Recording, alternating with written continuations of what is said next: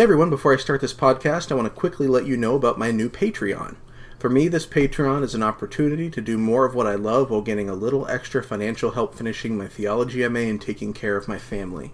For you, it means rewards for your patronage, such as early access to podcasts and new book projects I'm working on, all of my books in digital format, a special bi-weekly podcast that will discuss biblical theological issues, as well as analysis of a theologically relevant movie selected for that episode, and the ability to see and discuss with me the work I'm doing completing my MA and book projects along the way.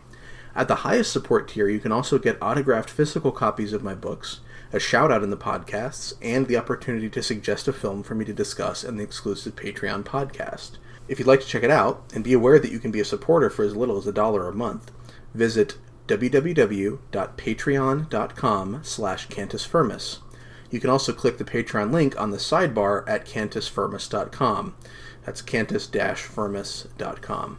Thanks and enjoy the show.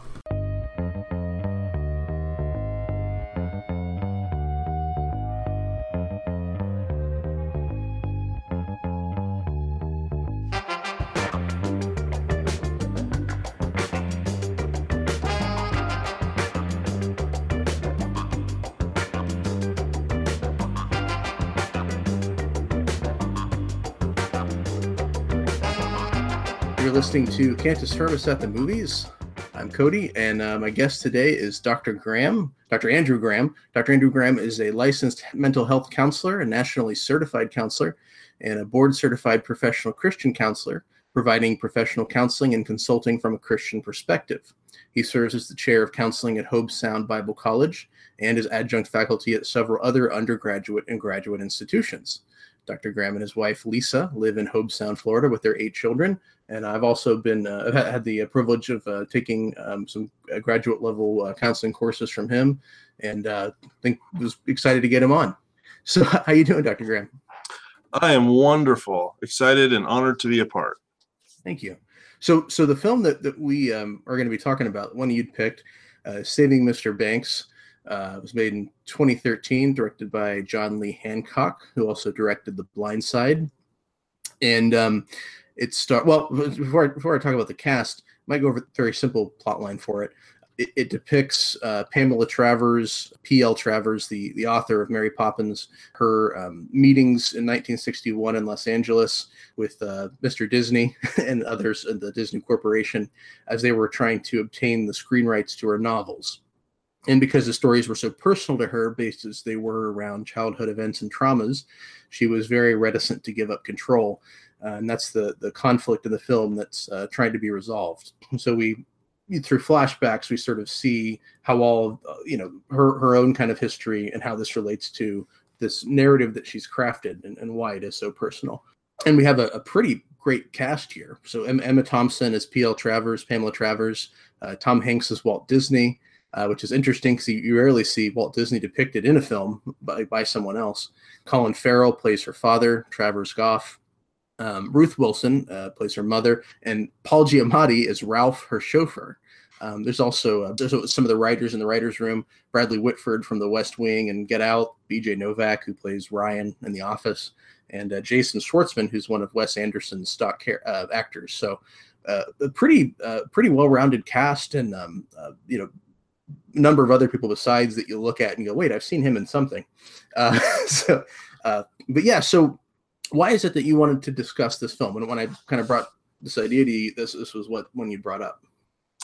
Yeah, so in my undergraduate work here at Hobe Sound, I travel a decent amount. And so when I'm away, I often have my classes watch a documentary or a Hollywood production such as this that relates to the content that we're talking about in class, and sort of put skin on some of the concepts that we're talking about. And this movie is something that students watch in lifespan development, which, some places that would be called human growth and development or developmental psychology, something like that. And it's a fun.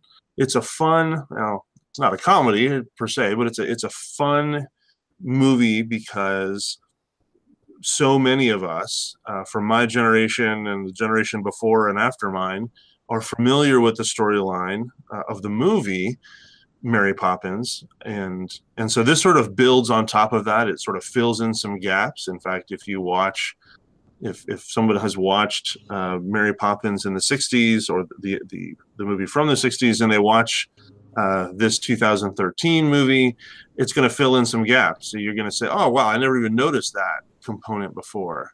And so yeah, it's always interesting, and good family content, nothing objectionable.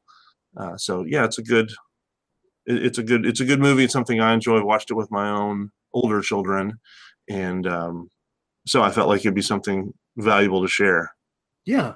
So when you talk about sort of the connections between her real life and what's in the film, and sort of bridging that gap, and also just kind of why you would show this film in those particular sections of those classes, what's the connection there for you as you watch this film?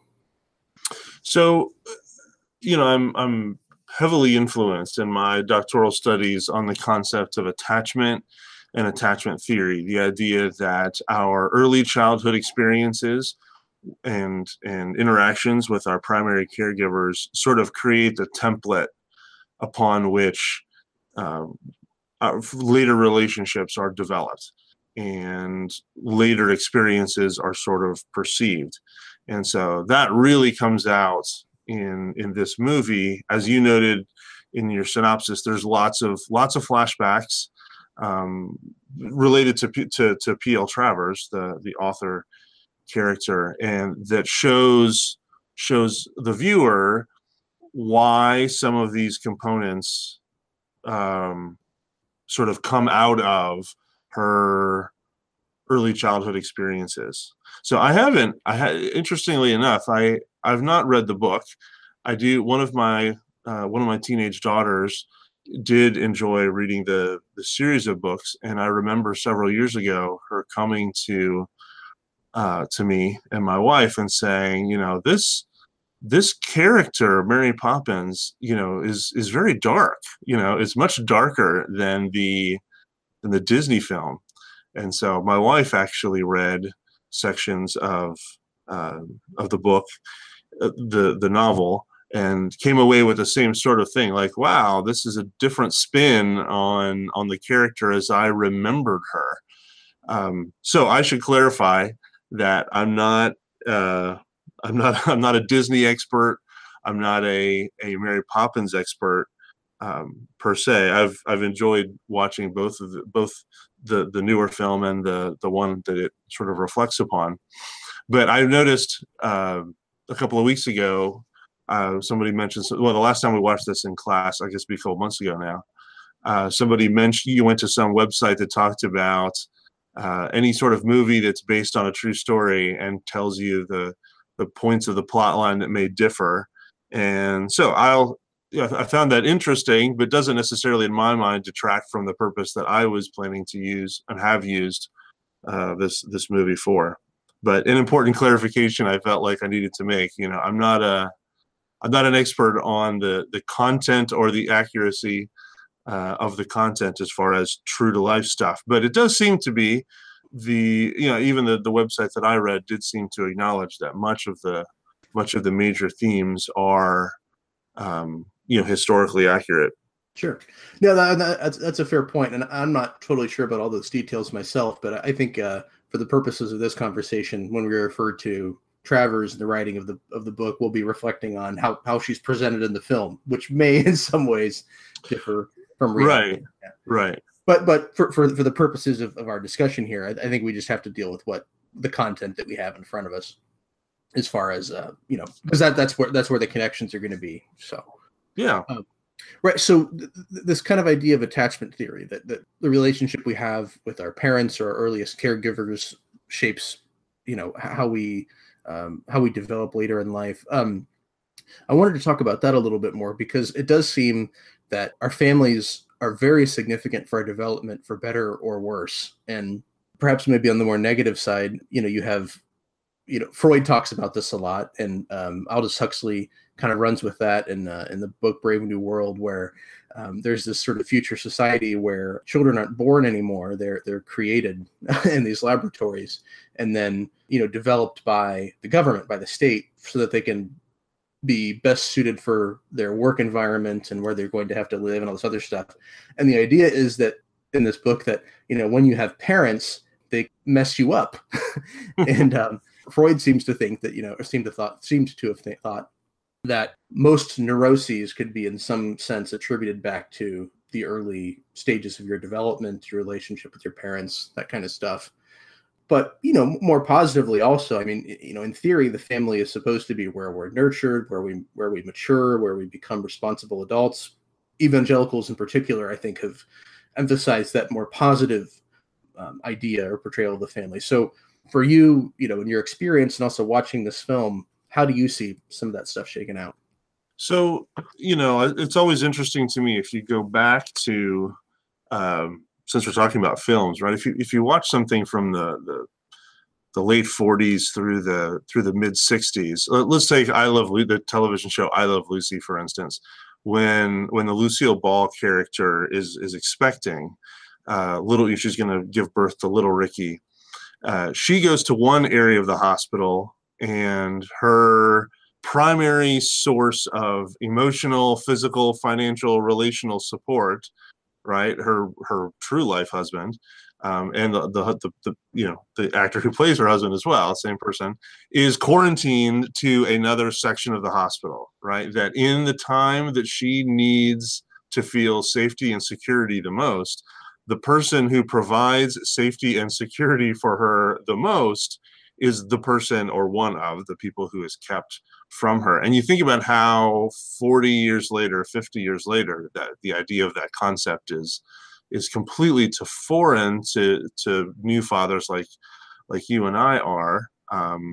Only one of my children was born in the hospital, but very much part of that process, and any concern from previous generations about any sort of infection or whatever that might be present by having a foreign agent in the room is taken care of by the fact that we recognize that people get better faster. People report lower levels of pain, or higher levels of pain tolerance, when they are accompanied by or supported by someone that they see as a source of safety and security for them. So if you go back, where did that change happen?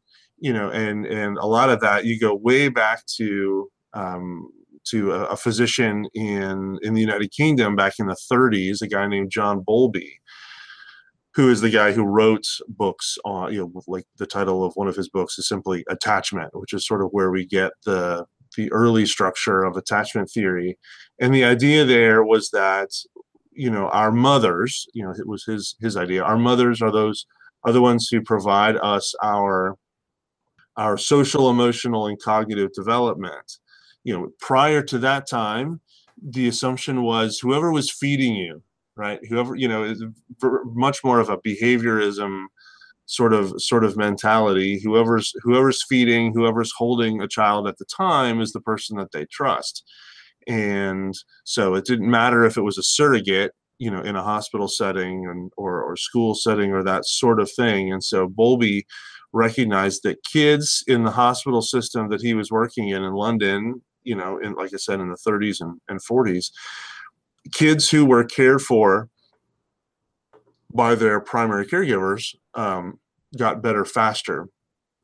And so ended up spending a lot of time, in a sense, sort of devoting his life to this idea, had a number of students who devoted their lives to this idea as well. And, as the theory developed, it was recognized that it wasn't just our mothers that give us a sense of security. For instance, Dr. Bowlby had a student who moved to the country of Uganda because of her husband's employment.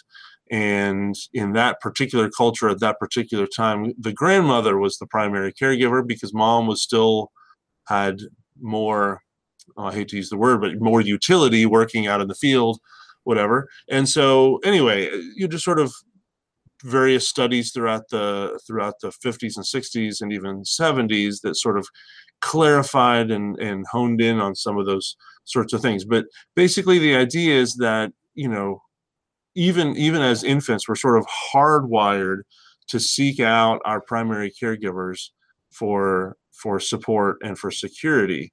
And particularly when that doesn't happen, pathology, relationship distress, those sorts of things result.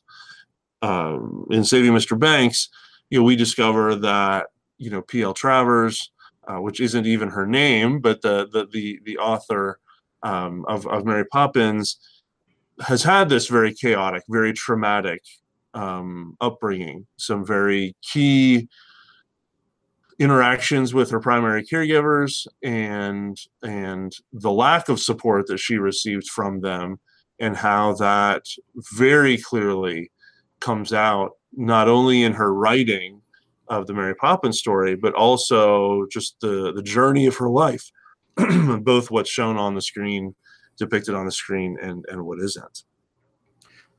Yeah, and so we can't really discuss this film the way we are without giving some spoilers. So, we are going to do that. But yeah, so basically for, Pamela, or as she calls herself later, she is growing up with a father who, seems to be very caring, likes to, really enjoys play. So he's in a lot of ways different than the Mr. Banks that we see in the film, who's much more serious. He actually, but he's also, he develops this issue with alcohol. He becomes an alcoholic. He does work at a bank like Mr. Banks does, but he's not this, kind of, I don't want to say he's not hardworking, but he, shows up drunk and, almost loses his job a number of times, and maybe sort of has some opposite problems where he isn't quite serious enough, I suppose. But as she is sort of getting older and, seeing more of who her father is, she sees more of this struggle with alcohol addiction. And you see him sort of earlier in the film where he's always wanting to play with her. They're always sort of using imagination and that kind of thing. And then later in the film, as he's sort of being bedridden, he actually becomes slightly cruel, I think, in some ways that surprise her. And her mother is, I think, just kind of done with the whole situation. She's, tried to get him to stop drinking. She's tried to be patient, but nothing's working. And at least in the film, she sort of stops her mother from committing suicide. I don't know if that actually happened in real life, but it's a pretty dramatic moment in the film. Sure. Yeah. So my understanding is that the, P.L. Travers' mother did attempt suicide. It was not the childhood, the early adolescent P.L. Travers who saved her, which is sort of how it's depicted in the movie. But the mother very much was both on the screen and in real life, with my understanding. Mother was very emotionally distant, very insecure person. Struggled very much. The family moved quite a bit, and that's depicted on the film as well. The father, did lose his job a number of times, and there's this quality that clearly P.L. Travers loved about her father. Was this playfulness, the silliness, the voices, the characters, the very much a taking time to entertain his children.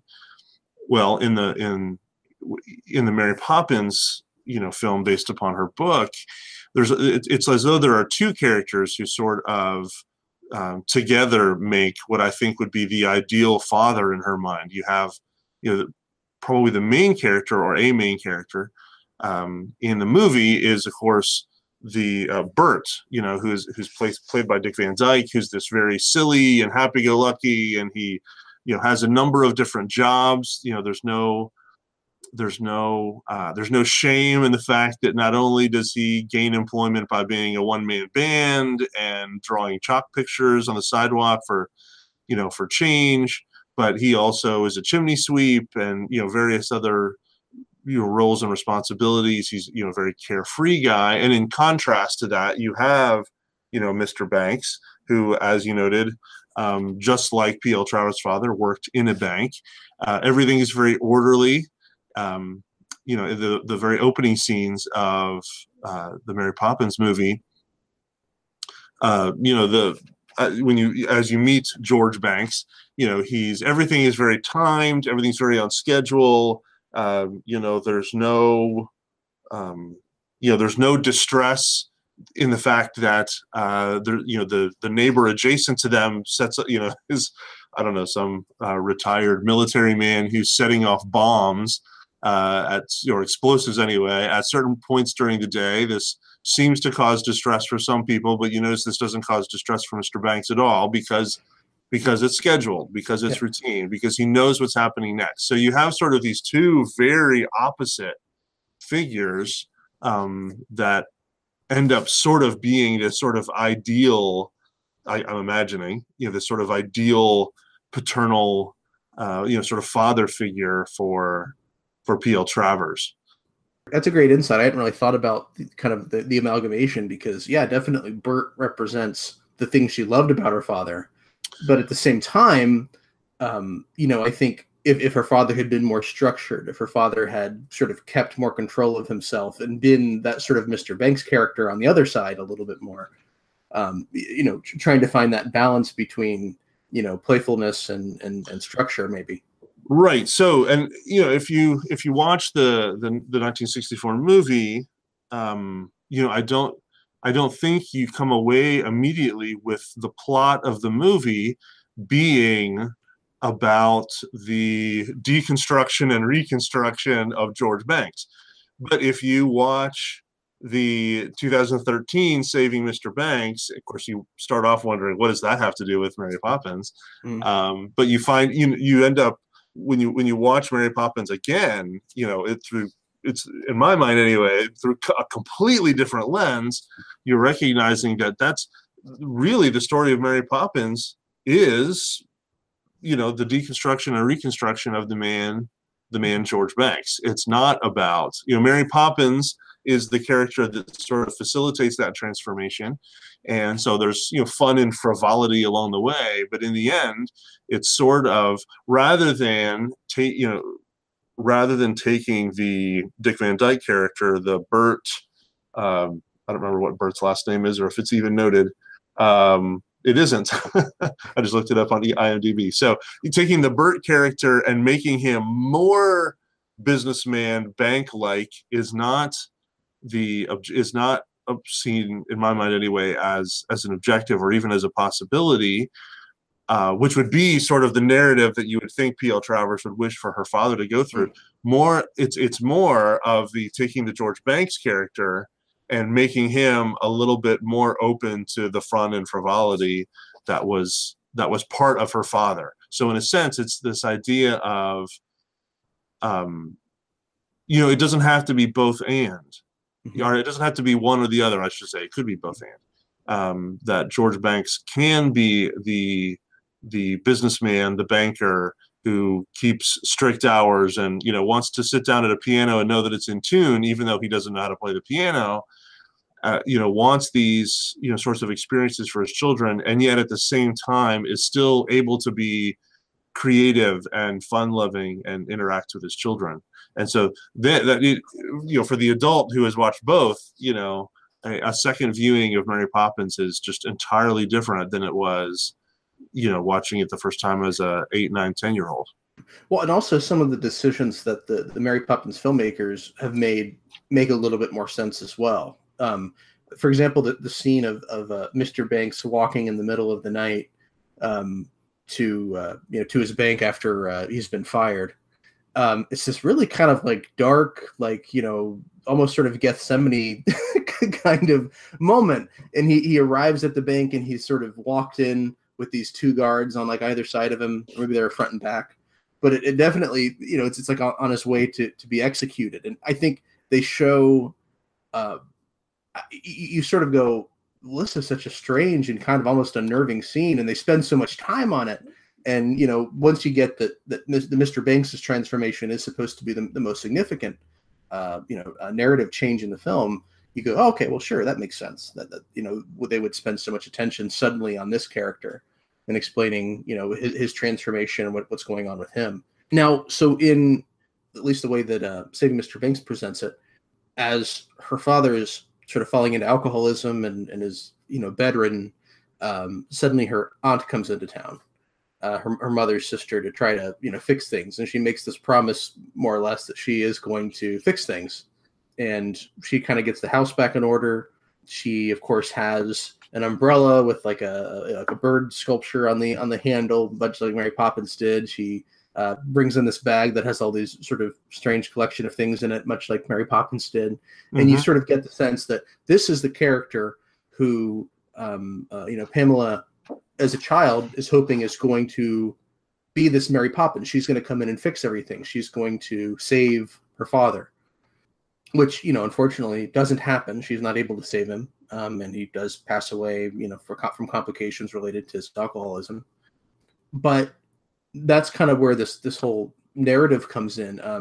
Disney in the film says that, storytellers restore order with imagination.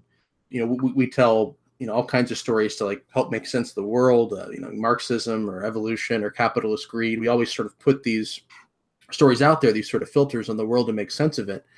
And Saving Mr. Banks is essentially positing that Mary Poppins is supposed to be the story of redemption that was known by its author to be revisionist, but it was a way for her to try to bring order back to this chaotic situation. So even though her real Mary Poppins failed to save Mr. Banks, the fictional one does. And, which I think ties into this longing that we have, this, sort of something sort of inherent to us. I guess Paul and Jung would talk about it in different ways, but basically it's the same idea. We have this desire for redemption, for like some savior to come in and make things right again, make us right again. And that seems to be what she's doing with this Mary Poppins character. She, but at the same time, it's kind of interesting because she seems to have some mixed feelings about the way the filmmakers are trying to portray Mary Poppins. That she sees Mary Poppins as kind of swooping in and fixing everything, which she sees as not realistic. But on the other hand, she kind of does want Mary to do that. But I think she's afraid of teaching this false lesson that, everything can be made right again to these children, because her own real life Mary Poppins failed to do that. But I do think it's interesting, this idea of a kind of a universal need for meaning and redemption. I wonder, as you watch the film, or as you talk to people in your practice, how much you see that as central to our own experience. Yeah, well, I feel like it's interesting. We don't have to, in Saving Mr. Banks, we don't have to be quite as insightful because the Walt Disney character in a movie anyway flies to England, to try to sit down with Mrs. Travers. She, one of the plot lines throughout the movie is the idea that she has not yet signed away rights for him to even make this movie, and she's just walked off the set. The two things that casual and serious, Disney viewers know about Mary Poppins, the 1964 movie, are the fact that Julie Andrews as the lead, has one iconic voice, just an amazing voice, and then the live action sequences with Dick Van Dyke and dancing, with animated characters, and that she insisted that both of those were, did not like that degree of, frivolity with all of this. Anyway, so she storms off the set, says, she's not going to sign the contract.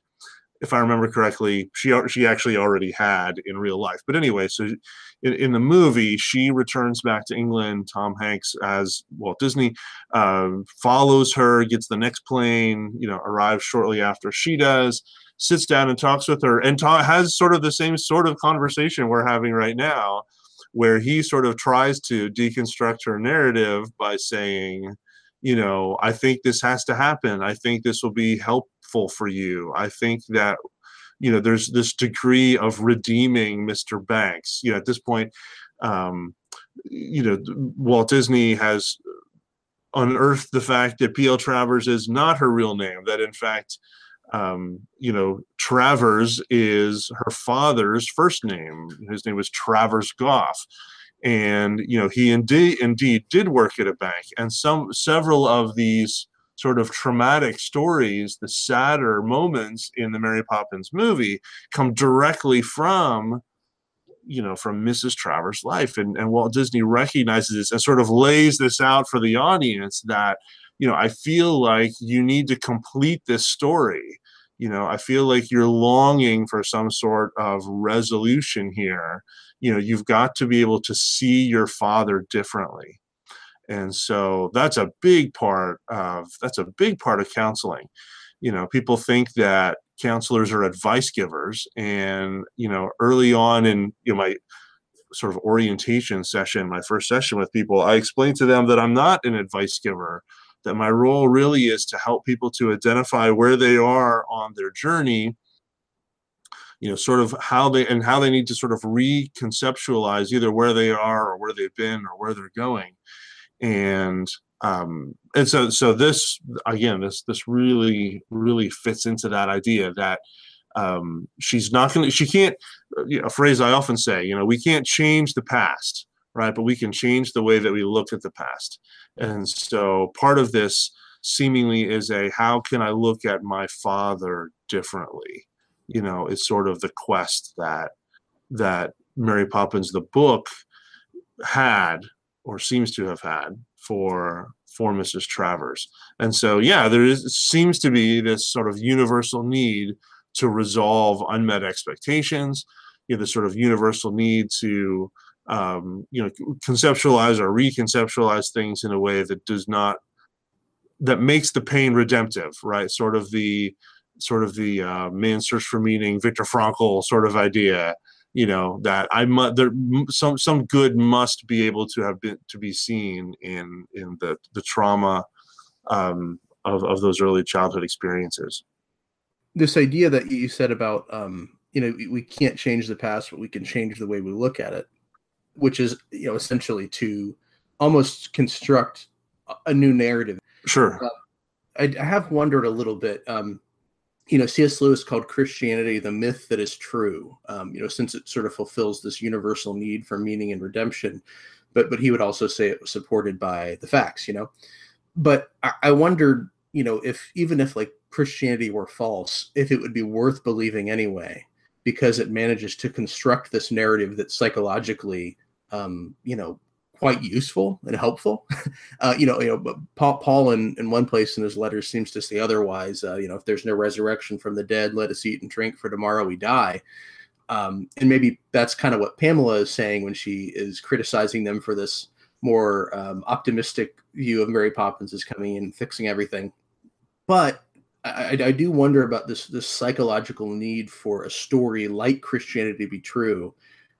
Would that justify believing it even if it weren't? Do we have this need for this, that even if there weren't a God, it would be good to believe that there was, just because it would actually provide meaning and structure and a sense of purpose and redemption that otherwise would be missing. Well, early fathers of psychology, the 19th and early 20th century fathers of psychology, most of them not deeply religious people, but recognize the value of religion as doing just that, right? The idea that, it's a primary coping, it's a template upon which primary coping skills can be built and developed and those sorts of things. Certainly, I don't think it is just that, but I do recognize that. In fact, one of the things that I have been a part of as a workshop speaker at conferences and those sorts of things is this idea of integrating faith into even secular clinical practice.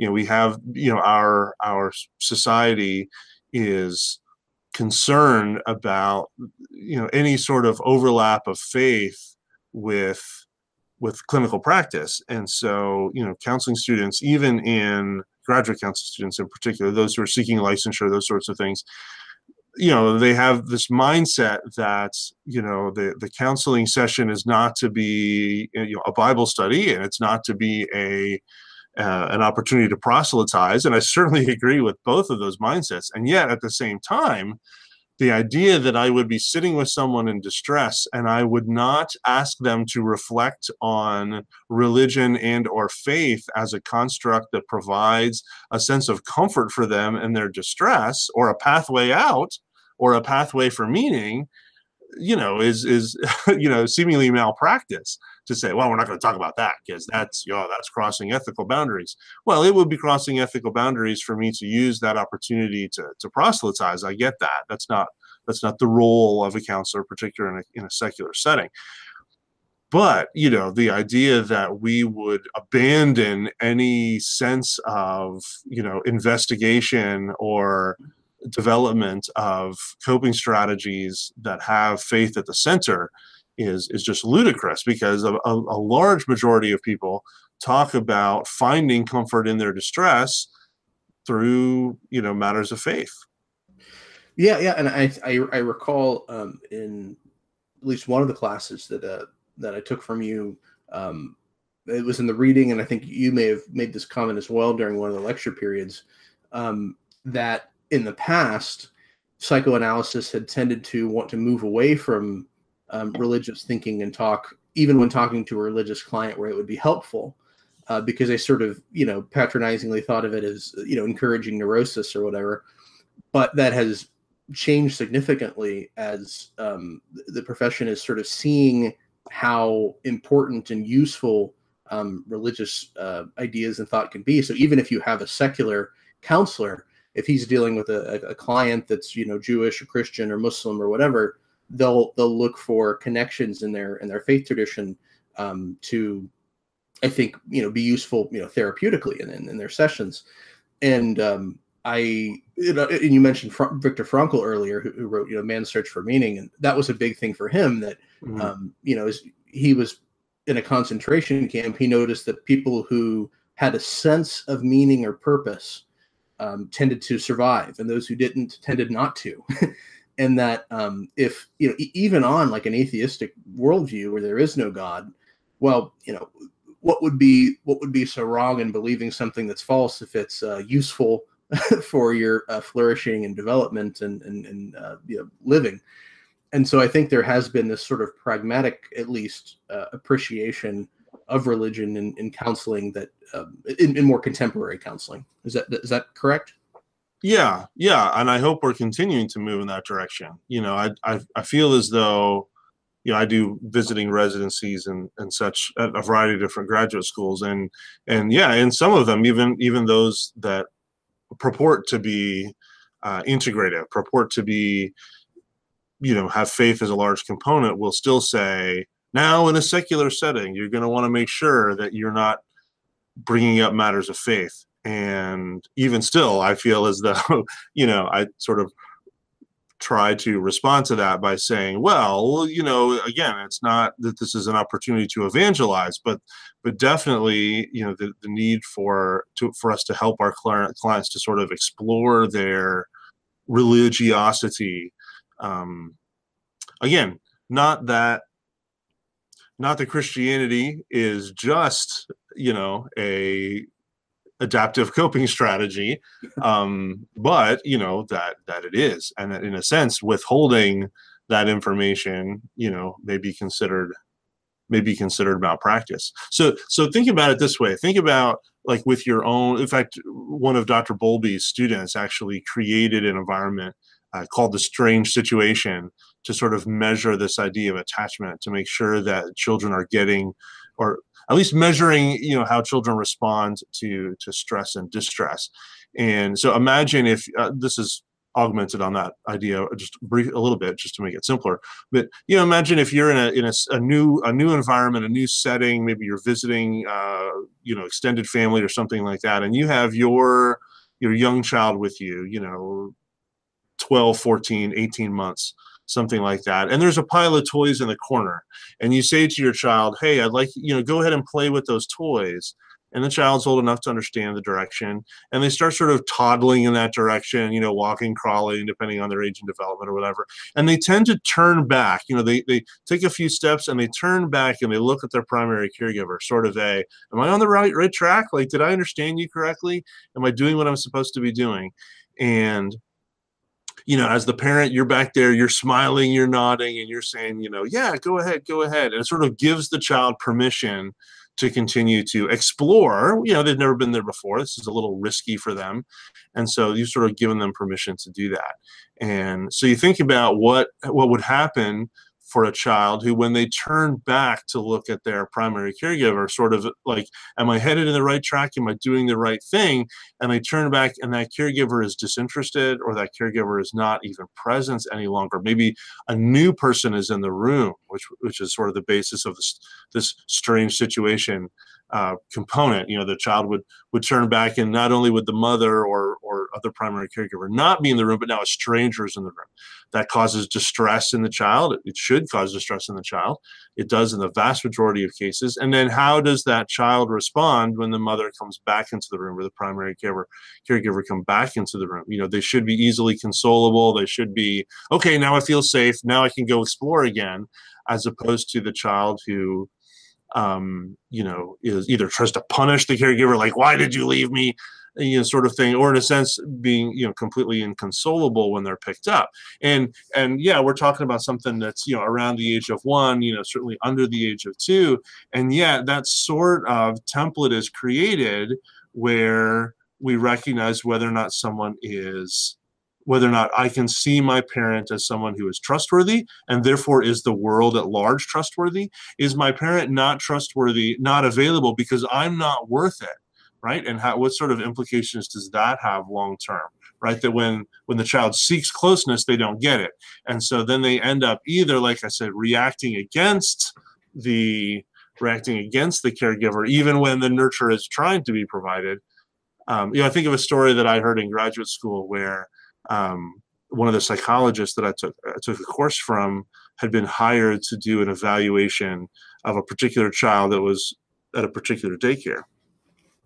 And he went in and he was, observing this one particular child and making notes and that sort of thing. And while he was there, a young father came in pushing an infant in a stroller.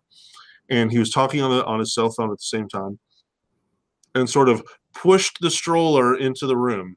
There's no hug goodbye, no kiss, no, daddy will see you later, that sort of thing. Just sort of pushed the child in the stroller into the center of the room and walked out of the door. And the psychologist sitting there, again, not observing that child, but observing another child, ended up saying to one of the staff members, wow, what's the situation here? What's the story here? I noticed that this child is not interacting with his peers. He's not asking to get out of the stroller. He's just sort of sitting there. And the staff member, the response was, oh yeah, I know. He's so easy. What a great kid. He doesn't really have any sort of, he's not screaming and yelling to get out. And the psychologist's response was, you understand this is not a good thing, right? It seems more to me like this child has been so emotionally deprived of, safety and security by primary caregivers that he feels he's given up. It's easier to just remain buckled in my stroller than it is to try to get out and interact with my peers. And so you think of how what does that person look like when they grow up? That child who sat in the stroller, interacted that way. And so in the storyline of Saving Mr. Banks, you have this situation with P.L. Travers where she's growing up in a home where mom is emotionally distant, probably has her own set of pathologies herself. And she's got a father who's struggling with alcoholism. She yearns to be like him. In fact, she makes a statement. The young P.L. Travers, as a girl, makes a comment to her father, something like I want to be you when I grow up. This is a man who keeps on losing jobs and struggling with alcohol. I think at this point in the movie, that part is very clear. And yet this is who she wants to be when she grows up. And indeed, when she does grow up and writes this set of children's literature, she takes on her father's, first name as her pen name. um, it's this really intriguing storyline that she has this, again, this pathological, in a sense, closeness towards her father, despite the trauma that she'd gone through. And yet you can see how this has significantly impacted even casual relationships for her. She gets on the airplane and she's flying across the Atlantic, and there's a mother with a small child on the airplane as well, and she says something like, "Well, I hope this child's not going to be a nuisance." Or yeah, right after the woman has given up her spot on the luggage rack for her. Right, yeah. Yeah. And all the way through, and this is particularly true early in the Saving Mr. Banks film. Like, it's making it clear that this is an extremely rigid woman, right? This is, she's extremely structured. In fact, when somebody calls her, she doesn't want to be called P.L. Travers. She does not want to be called Mrs. Travers. She does not want to be called Pamela or even Pamela Travers. She wishes to be called Mrs. P.L. Travers, and corrects everyone, including Walt Disney. Every time he says Pamela, she says Mrs. P.L. Travers. There's all sorts of components along the way where she seems to be almost emotionally unavailable. You mentioned Paul Giamatti, who's a favorite actor of mine.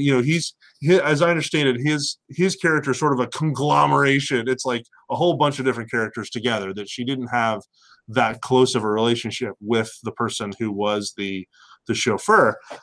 But even there at the beginning components, he's trying to establish small talk with her. He's trying to engage. He knows that he's going to spend the next number of days, weeks, maybe months, sort of as her personal assistant. And she is just shooting that down at every moment, the very opposite of what you would think her biological father would have done, just being this very outspoken, so anyway, in my mind, this movie really answers a lot of questions you didn't even know you had when you watched Mary Poppins. But at the same time, for my students, it's really eye-opening to see how much of her daily interactions go right back. I'm going stream of consciousness here, sorry, but there's a moment where she walks into the suite that she has at Disney properties there in Hollywood, and there's, the room is just full of toys, full of things that her father would have loved. She's repulsed by it. She wants them to be removed. She looks down at the centerpiece on the table, and there's fruit there. And she picks up the fruit, she walks out on the terrace, and she throws the pears into the public swimming pool. And this is less than 10 minutes into the movie, and you don't know why. There must be some meaning there. And it is a good hour and a half later that you realize that on his deathbed, Travers Goff, P.L. Travers' father, says to his early adolescent daughter, she says, "I have some tuppence, right? And what would you like for me to get for you?" And he says, "Pears," right? And she leaves to go get pears. And when she comes back, and she drops the pears, and because she drops the pears and has to clean up the pears that she has dropped, she ends up walking into the room moments after her father has passed away, right? This happened at age, I don't know, 8, 9, 10, maybe younger than that, 7, 8, 9. And here now in the movie, she's in her 60s, and when she sees pears, she is so repulsed that she throws them. She throws them into the public swimming pool. And so often, clients that I've seen, people that I've interacted with, situations I've consulted with, you've got the situation where there's this traumatic memory that may not seem to have any sort of significance to us. Mm-hmm. And yet when she sees pears, that's immediately what she thinks of, takes her immediately. In fact, I think in the movie, that's what triggers the very first flashback for her. it doesn't flash back to that moment with the pears, but it flashes back to growing up in Australia as a young girl. Hmm. Yeah. So lots of things with clients and with you and I as well. I play a certain song, I show you a certain board game or a certain cartoon from your childhood, maybe a smell, that sort of thing. You walk back into grandma's house for the first time in several years, and immediately you're transported, metaphysically to an entirely different context. And for people where childhood has been full of traumatic experiences, that interplay can be quite traumatic again as an adult. Well, and it almost can serve to make you an entirely different person. There was a strange line that I think was not supposed to be taken literally, where when Walt Disney realizes after she's left that her name is not P.L. Travers but Helen Goff, and he says something like, "Was I talking to the wrong person?" And you think, well, that's a kind of a silly thing to say, but what he's saying is what he's really saying. The meaning behind that phrase is not literally, did they send me the wrong person? Did I get the wrong person? The actual entirely different individual, but was the person who I was talking to this sort of construction over the real person. I think, and that, so at that point he begins to say, okay, there's this person underneath here that I need to reach. The person who I've been talking to is this facade. Right, absolutely. And that's a storyline that's woven through several times where, in my classes are 45, they're long enough, or short enough, I should say, that the movie ends up being broken into 2 separate class periods while I'm gone. And I tell them to stop this film at the point where Walt Disney makes the comment about Mary Poppins coming in to save the children, and the P.L. Travers character turns to the Walt Disney character and says, "Do you think that's what this is about? Do you think Mary Poppins is coming to save the children?" And I said, "Okay, stop it there." Because that sort of is the assumption. But the more, like I said, watching Mary Poppins through fresh eyes, which I did, just this weekend, sat down with my, 6th and 7th kids. So my 5-year-old and 3-year-old, and I don't know if they've watched the 1964 version before, but I sat down and watched it with them again, just learning new things, observing new things, having seen it several times now, but seeing it in the light of the Saving Mr. Banks narrative. Another component that Disney mentions, as he talks to, this is after, he goes back to England, sort of chases her down and wants to talk to her, and he mentions that he understands the fact that Travers sort of sees these characters as family members, because he says they are family, and he talks about his own situation, having sort of conceptualized Mickey Mouse and having an employer that he was working with at that time, back in Missouri, I think it was, who said, "I'd like to buy the rights to this Mickey Mouse character," and Walt, back then saying, "This is too important to me. Mickey Mouse is a family member to me." And it's just, so Travers then, as they're sort of creating, of course the Sherman brothers are writing the songs, and some of the dialogue is being teased out throughout the process of the movie. And as this is sort of coming to light to Travers, some of the fictionalized stories, the Mr. Banks character ripping up the letter where the children say, "This is what we'd like in a nanny," and some things like that. And this altercation at the bank where, he's sort of fighting his children, sort of trying to shame them into the box that he would like them to be in. Travers goes to the creative team, the Bradley Whitford character and the Sherman brothers, and says, why can't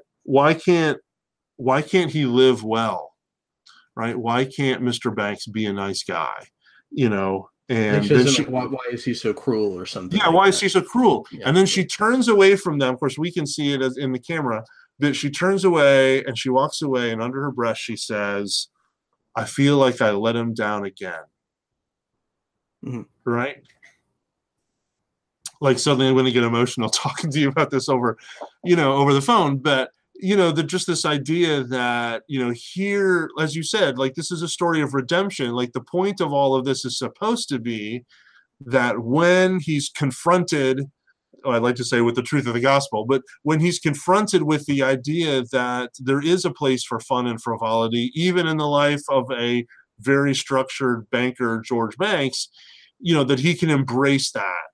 And at this point in the movie, whether she either hasn't seen the script or that part isn't quite fully developed yet, in the movie, the implication is that they've not yet written Let's Go Fly a Kite, that sort of thing. In her mind, it's like, here, I've finally given up control, not of the Mary Poppins character, but of the George Banks character. I've finally given up control.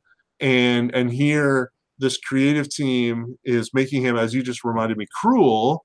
And, it's this, I've let him down again. Not only could I not help my dad get any better, not only could I not deliver the pears that he requested, but now I'm presenting him to the world not, as this mean person. Mm-hmm. It's a very moving moment in the movie. Well, and it seems that, what the connection between her father and the Mr. Banks in the story is that he needs to be able to love his children enough that he shows it in ways that are healthy and appropriate and that they can experience it in. And, the reality is that, the film is called Saving Mr. Banks, and she says that it's not about saving the children. But, Disney, when he's speaking with her near the end of the film, when he goes to visit her in England, he does say, he does make this connection that, by saving Mr. Banks, this also heals her wounds. And that by redeeming her father, it heals her wounds, just like by saving Mr. Banks in the film, by redeeming that character, it also affects his children's well-being and their relationship with him and their psychological well-being. Sure. The idea that we can't, like I said, the idea that we can't change the past, but we can change the way we look at it. And so, for instance, doing PTSD treatment with a combat soldier returning home, we can't change, there was a school of thought, 50 years ago, probably World War II era, where it was, well, let's minimize triggers. We don't want people to think about what's happened to them. Well, that's not very effective, because suddenly you have people coming home from World War II, or coming home from the Vietnam War, or whatever, and they're smelling fresh asphalt, and that's bringing back the smell of napalm or whatever, or they're seeing an Asian person walking down the street, or they're hearing music that or they're smoking cigarettes, whatever it is. There's all sorts of things that there's no way to minimize all these triggers. And so treatment then becomes not being able to avoid the triggers, but being able to cope through the triggers, right? Being able, and one way to do that is to, one effective way to do that is to try to, quote unquote, complete the narrative, right? So make meaning out of it. Like, don't be thinking about that one particular solitary isolated moment. Think about how that particular moment impacted the end game, right? Maybe even the end game that isn't all the way here yet. And so when I have a young person or a not so young person sitting in my office who's disclosing to me, childhood sexual abuse, I can't tell them, well, if you'll do this, this, and this, you won't think about it anymore. The answer, the quest then becomes, when you think about it this way, right? Complete the narrative, right? Find a way to make meaning, find a way for, allow God to redeem this situation, for his glory and for your edification. And so that's sort of the, what seemingly Disney is trying to encourage her to do. Like, let this happen. Let us resolve this, which then becomes, the Sherman Brothers' Let's Go Fly a Kite. And then the end of the movie, whether it really was, completely rescripted or not, to help facilitate, this idea of healing for Travers, the very ending becomes this very integrated, a banker can have fun, right? And somebody who likes orderliness can have fun. And in fact, I didn't even think about this component. until just watching it over the last few days. At the very end of the movie, so Banks, as you mentioned, talks about this sort of destitute walk back to the bank where he's going to get fired and lose his job, and his response is not to withdraw. His response is he starts to laugh. He tells a joke that he sort of chastised his children for when they did it. He tries to explain supercalifragilisticexpialidocious, to the members of the board there. They fire him. He leaves. You find out, I guess he's gone through the night, on through the next day. You don't know where he is. And of course, he's in the basement or somewhere. I think he's in the basement creating a kite. They go out and they fly a kite. And the bank manager's son, the president of the bank, his son comes to the park and says, "I just wanted you to know my father passed away last night. He was laughing at your joke." And now here these bankers are laughing. They're at the park as well. They're all laughing. And it's almost as though, I haven't teased all this through yet because I've never really processed it quite this deeply.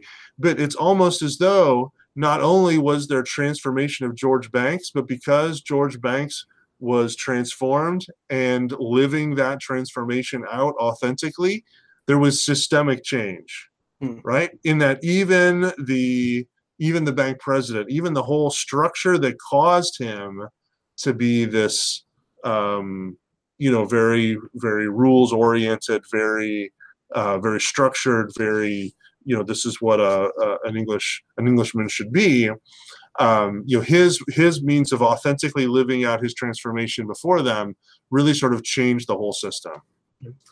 Yeah, and I like what you said a couple minutes ago about the, completing the narrative, and another way to describe that might be like a narrative reversal.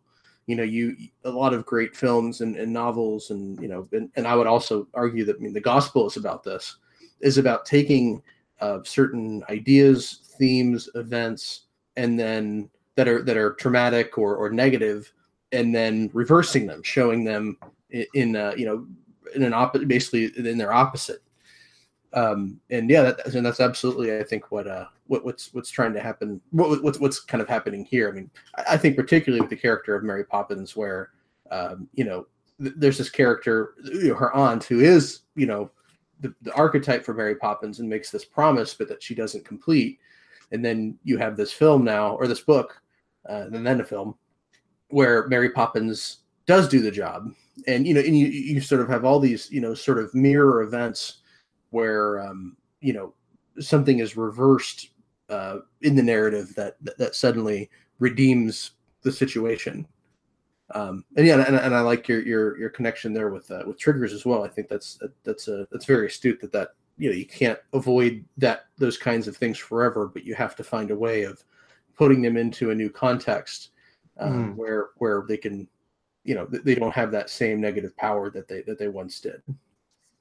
Yeah, there's just so much. There's so many ways to just sort of peel back the onion. I know we're already taking up a lot of time, but you could, in a sense, we could have had this whole conversation and not talked about P.L. Travers' upbringing at all. We could have talked about how this movie is about Walt Disney, right? Mm-hmm. And how he tells a story about his own father, right? And it's the idea that I could never please my father, right? He says this in this very meaningful conversation with Travers back in England.